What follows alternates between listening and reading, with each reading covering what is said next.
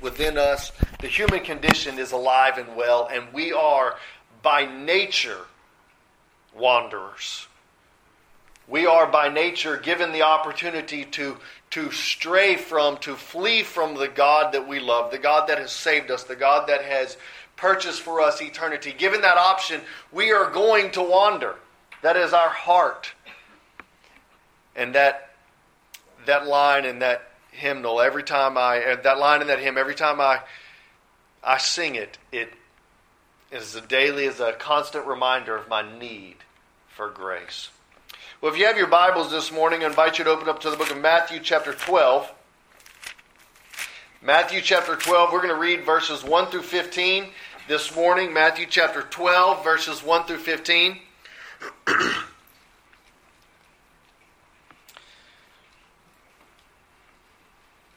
At that time, Jesus went on the Sabbath through the grain fields, and his disciples became hungry and began to pick heads of grain and eat.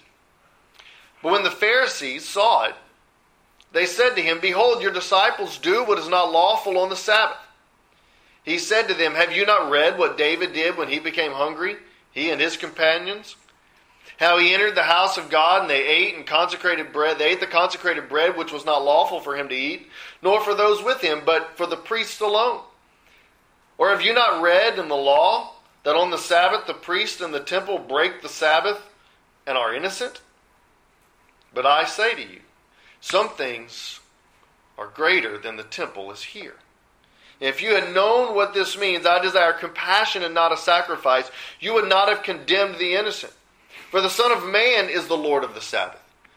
Departing from there, he went into their synagogue, and behold, there was a man with a withered hand. He questioned him, saying, "Is it lawful to heal on the Sabbath?" And they questioned him and asked, "Is it lawful to heal on the Sabbath?" in order that they might accuse him. And he said to them, "What man shall there be among you who shall have one sheep, and if it falls into a pit on the Sabbath, will not take hold of it and lift it out? How much more value than is a man than a sheep? So then it is lawful to do good on the Sabbath." Then he said to the man, "Stretch out your hand," and he stretched it out, and it was restored to normal like the other. But the Pharisees went out and counseled together against him as to how they might destroy him. But Jesus, aware of this, withdrew from there, and many followed him, and he healed them all. Let's pray. Father, may you speak to our hearts here this morning. May we see your goodness. May we see your grace. May we see that your grace accomplished what the law could not. Or may we be impacted by the grace of God through Christ. In Jesus' name we pray. Amen. Well, I pray that as you leave this place today, that you will be indeed impacted by the grace of God, that you will be changed internally by the grace of God. I want to back up just a little bit and give us a little backstory of what's taking place, and so that we can rightly understand this. We remember that the book of Matthew was written by whom? Matthew. Y'all are so excited about that on this Sunday after Christmas. Everyone has the Christmas doldrums, the post-Christmas doldrums. The you're not wanting to undecorate the house. You're not wanting to take the tree down. Your house still looks like a grenade exploded in it, and there are boxes and wrapping. I understand, but let's see if we can be a little bit more excited about the Word of God this morning. The book of Matthew was written by Matthew. There we go. Now we're excited. And it was written to the Jews, and it was written to present Jesus as the son of David. And so we understand that the theme of Matthew is very heavily Jewish. And so there's no need for the background for the people of the Pharisees, the segment of the religious leaders called the Pharisees, for the audience of Matthew, because they were Jews. They knew all too well who the Pharisees were, but we don't really understand who the Pharisees were. The closest glimpse we have to the Pharisees are those within our church within our churches who, whenever the kids are running in the sanctuary, they start fussing out, no running in the sanctuary. And whenever the kids are acting like kids and wearing hats, no hats in the sanctuary. That's our closest comparison to the Pharisees, and that doesn't even come close to doing justice to who the Pharisees were. The word Pharisee is taken from a Hebrew root. It's taken from a Hebrew word that literally means to be separate, to be set apart. And so, the Pharisees were a group of religious leaders that were very intent on keeping the law. And we need to understand why they were so intent on keeping the law.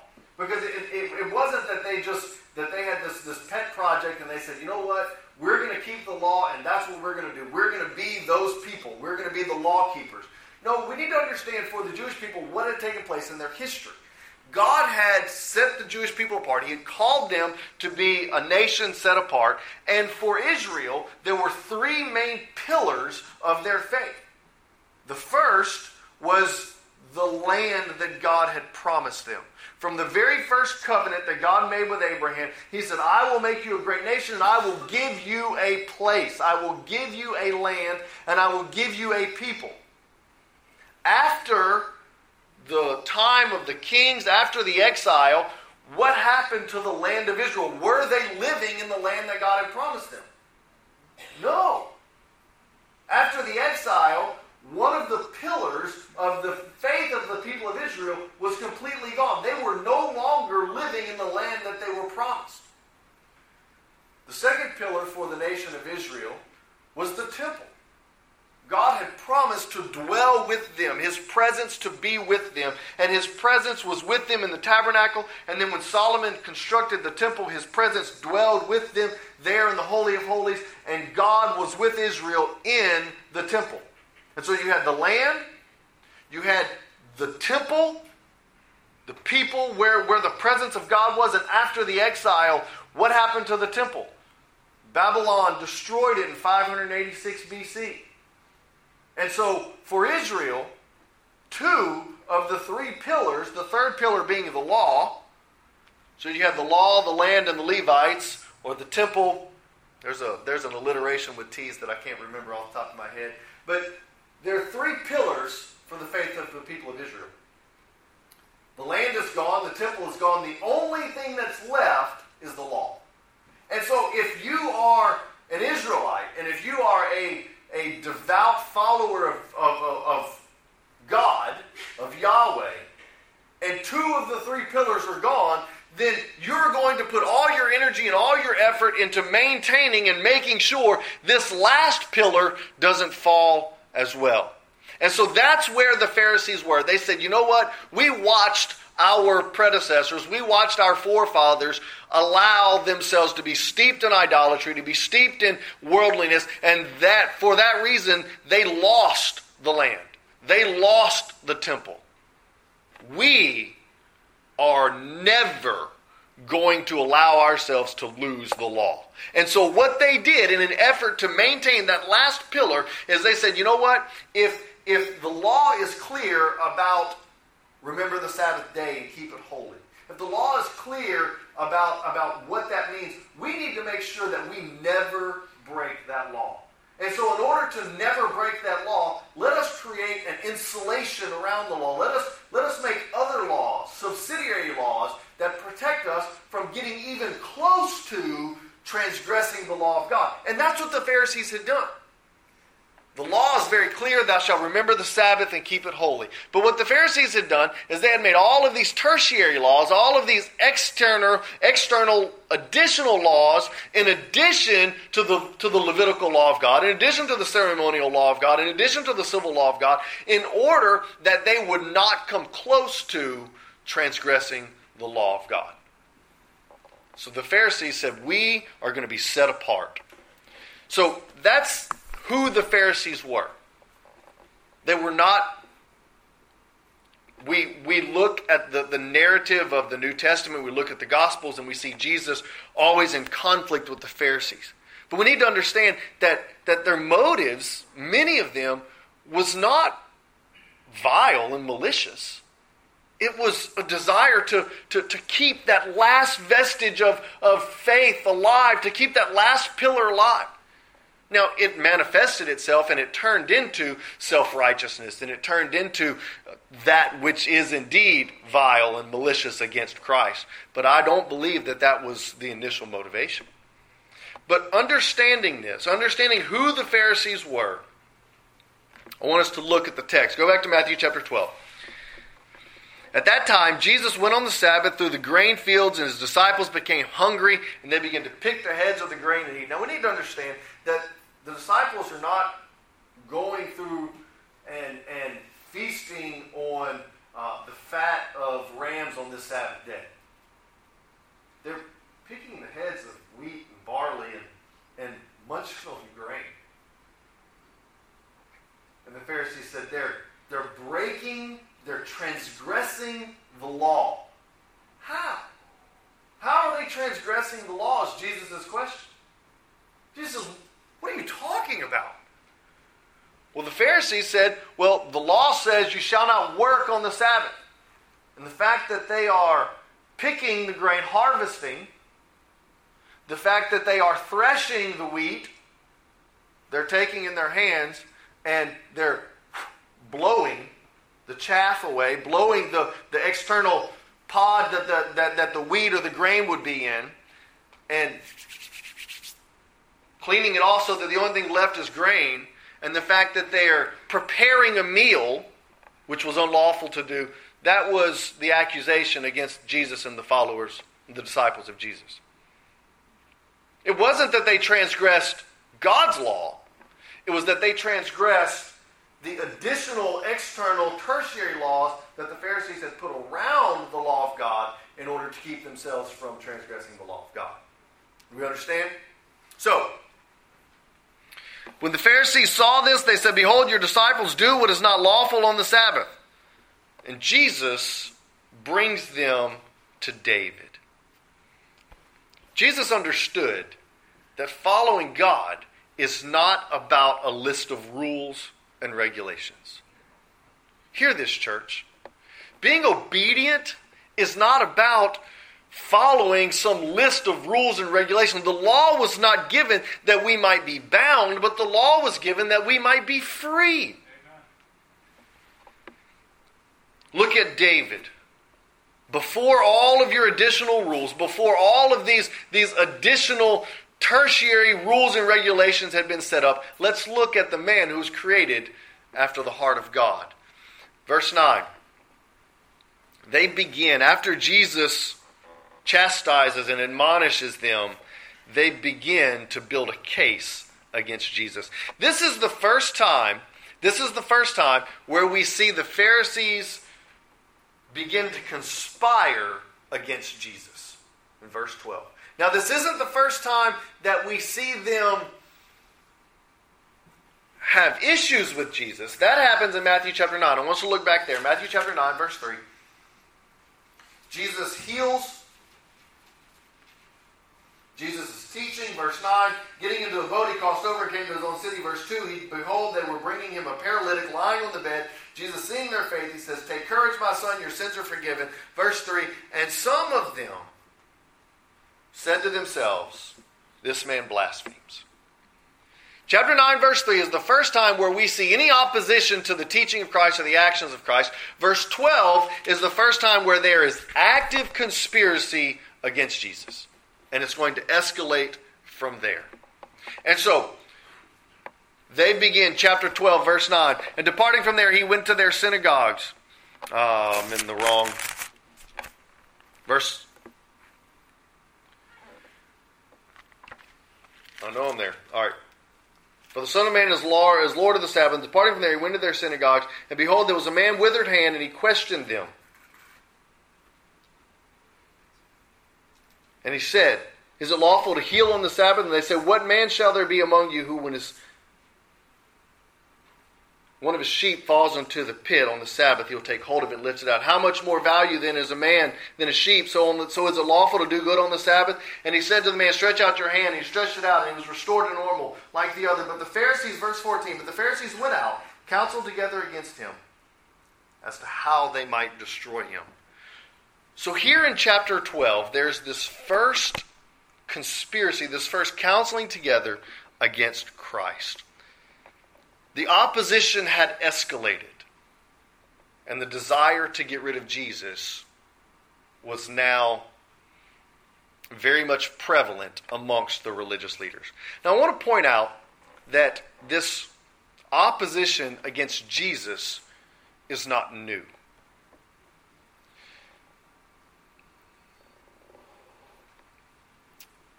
We live in a world today that is increasingly tolerant of anything and everything other than Jesus. It's the nature of the world that we live in.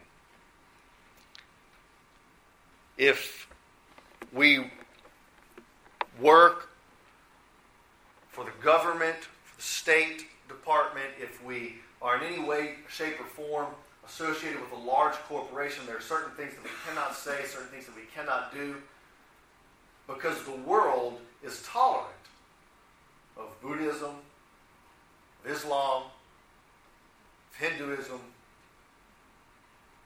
of Judaism, but not Jesus. This isn't new. This isn't something that has just come upon us here in the 21st century. Go with me, if you will, to the book of Acts, chapter 3.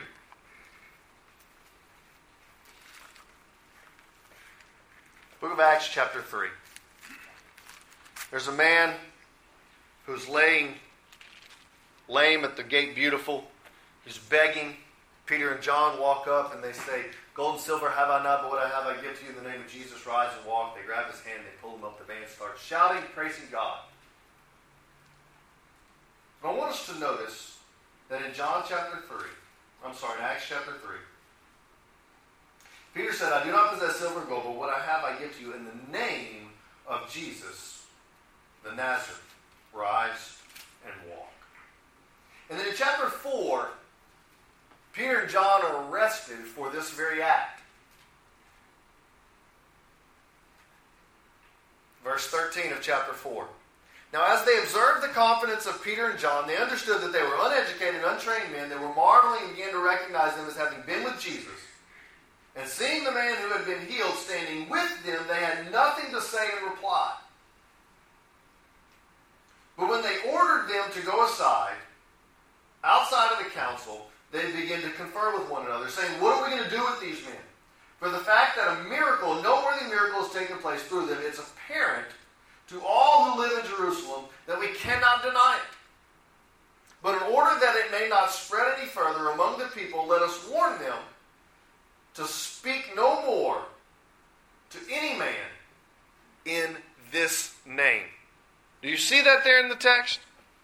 They weren't ordered to stop healing. They weren't ordered to stop benevolent acts. They weren't ordered to stop praying. They weren't ordered to stop gathering together. What was their warning? Don't talk about Jesus. That's the warning. That's what the Jewish religious leaders said, that we cannot have them speak about Jesus. They can talk about God. They can talk about loving one another.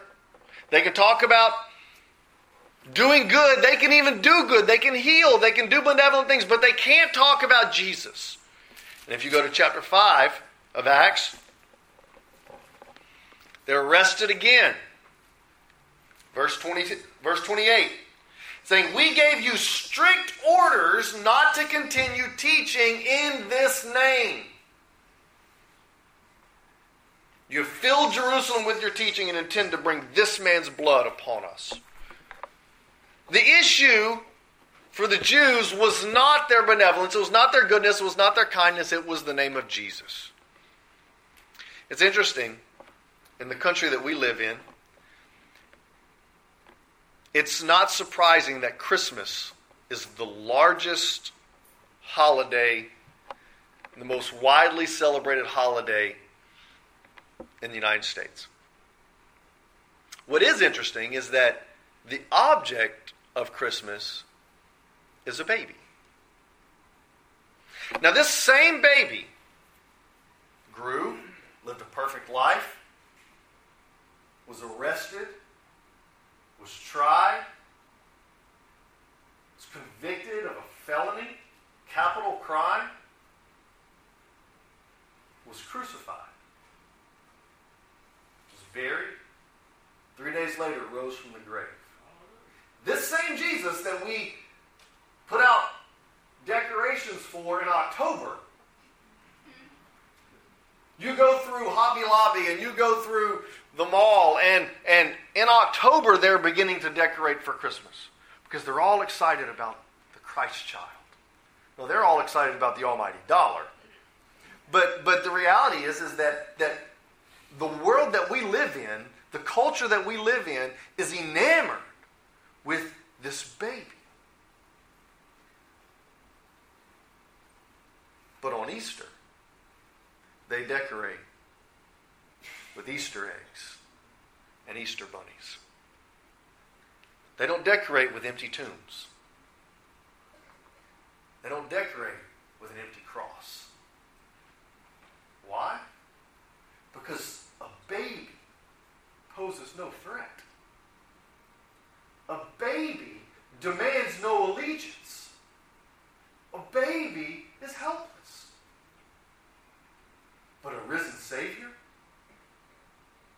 commands allegiance.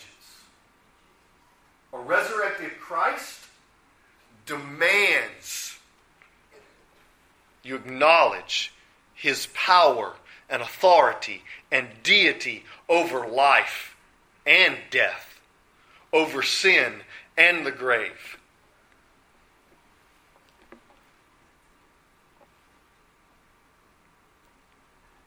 It wasn't Jesus that they were opposed to. It was Jesus' authority that they were opposed to.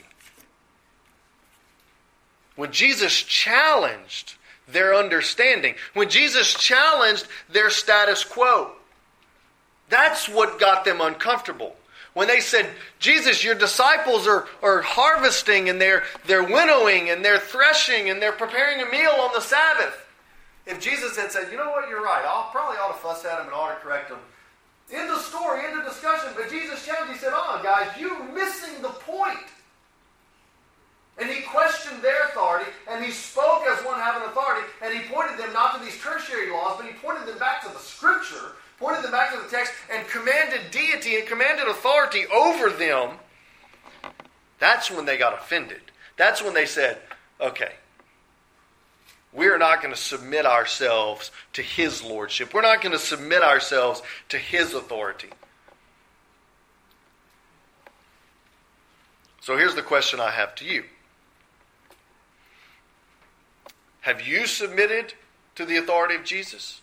If what Jesus says and what Jesus teaches challenges your thought, challenges your way of life, challenges your status quo, are you willing to submit to His authority, or are you like the Pharisees, we got to do something. We have to figure out a way so that we can still maintain our status quo, so that we can maintain our comfort, so that we can maintain our authority.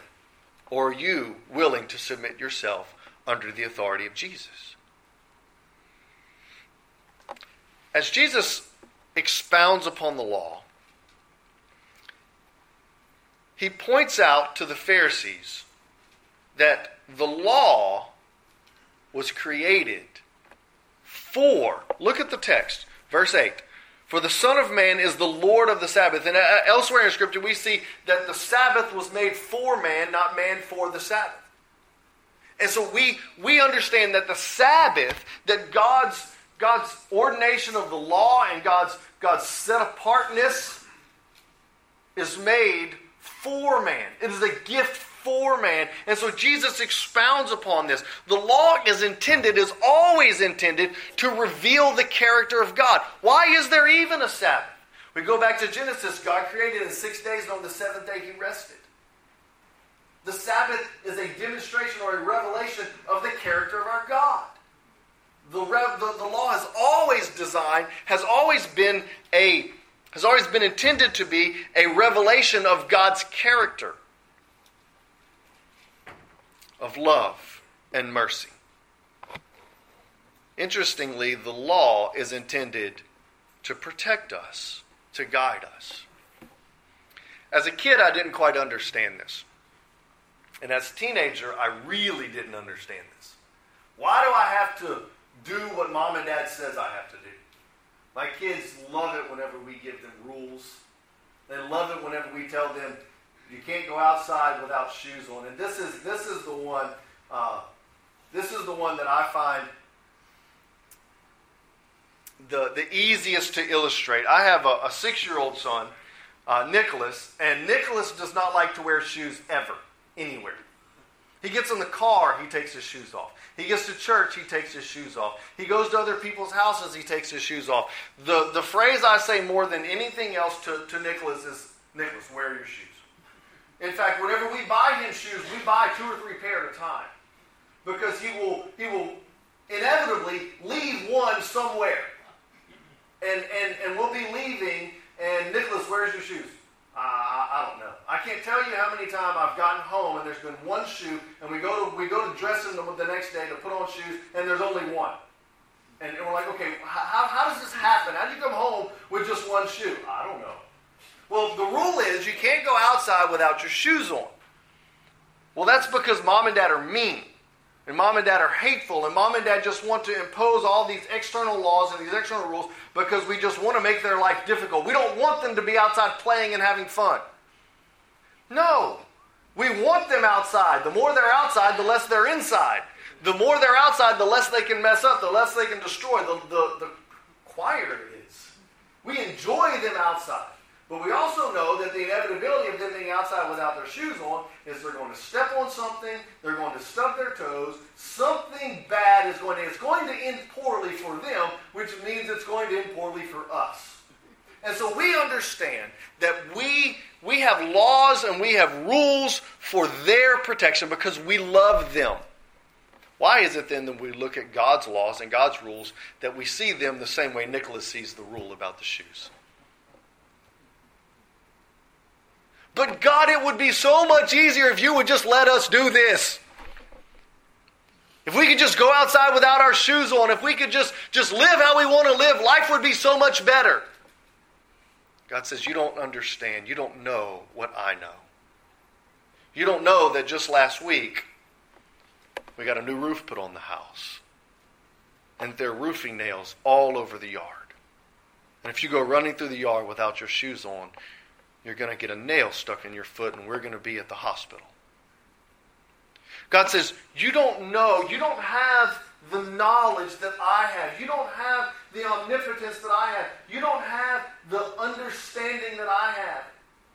That while this in the short term seems to be best for you, that in my omniscience and in my sovereignty and in all that I am, that I know what is best for you. So I've given you these laws, I've given you these parameters. And the law of God is intended to be loving and kind and caring and give us guidance and show us mercy and show us grace. We buck against that.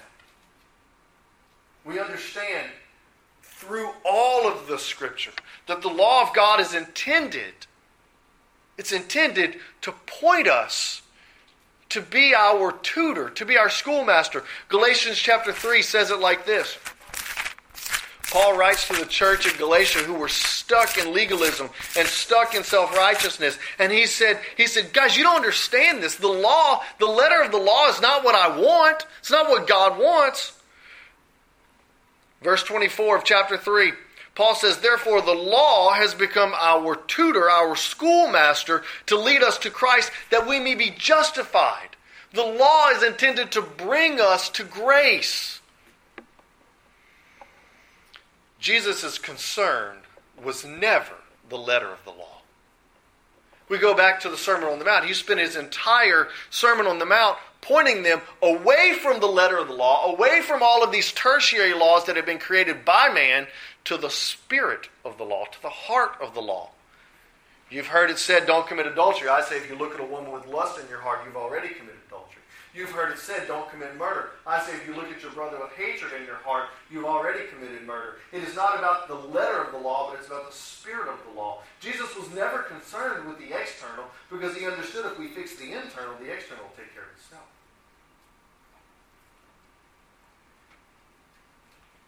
Go with me, if you will, to Matthew chapter 23 as we close. They were angry. The Pharisees were angry at Jesus because he challenged their authority. He said, guys, you're looking at the external. The external doesn't matter. Matthew chapter 23, verses 25, 26, and 27. Woe to you, scribes and Pharisees, hypocrites! You clean the outside of the cup and of the dish, but inside they're full of robbery and self-indulgence. You blind Pharisee! First clean the inside of the cup and the dish so that the outside may become clean also. Woe to you, you scribes and Pharisees, hypocrites! For you are like whitewashed tombs on the outside. You appear beautiful, but on the inside, full of dead men's bones and uncleanness. God's desire is that on the inside, we experience the transforming grace of God. There is no way, church, hear this with me well, if the Pharisees could not be good enough, you and I don't stand a chance. If the Pharisees, who not only obeyed all of the law of God, but had all of these other tertiary laws that they obeyed as well, if they couldn't be good enough for God, you and I don't stand a chance. The good news is that God doesn't want whitewashed tombs. He doesn't want our external to be beautiful. He wants our heart to be changed. The grace of God is most beautifully demonstrated in the relationship between a father and his child. My kids know that Dad's a big pushover. He may bark loud. He may threaten a lot. He may warn of the spankings that are going to ensue. But they know that if I crawl up in my daddy's lap and I put my arms around him, and I say, Daddy, I love you, and he's going to melt. He's going to be a blubbering idiot. They know that they can get anything that they want. It's not because my kids are perfect. It's not because they always do what I ask. Quite the opposite. Spend a few minutes with them and you know that they are far from perfect. But they're loved. And there's nothing that they will ever do that will ever compromise my love for them. The grace of God has the potential to be abused. If it doesn't, it's not amazing. Paul says, shall we continue in sin so that grace abound? May it never be. But Paul understood that the grace of God and the love of God, the compassion of God, had the potential to be abused. And so he's warned against the abuse of God's love, of God's grace, and God's mercy. Church, Jesus came that the law of God might be perfectly fulfilled so that you and I don't have to, because if the Pharisees couldn't fulfill the law, you and I don't stand a chance. Therefore, God himself came, perfectly fulfilled the law, and says, come to me. Find grace in me. Find mercy in me. Find love in me. And in me, you will find the law completely fulfilled. Now that you are in me, let us live in such a way that shows the rest of the world of my grace and my mercy. Let's pray.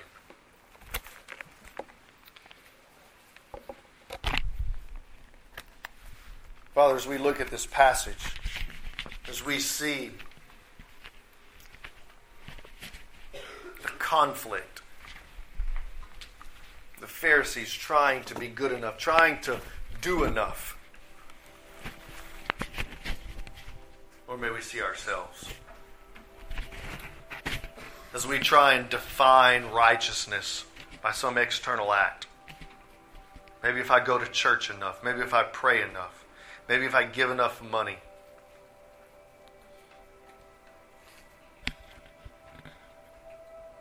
May we realize, Lord, that that's simply whitewashed tombs.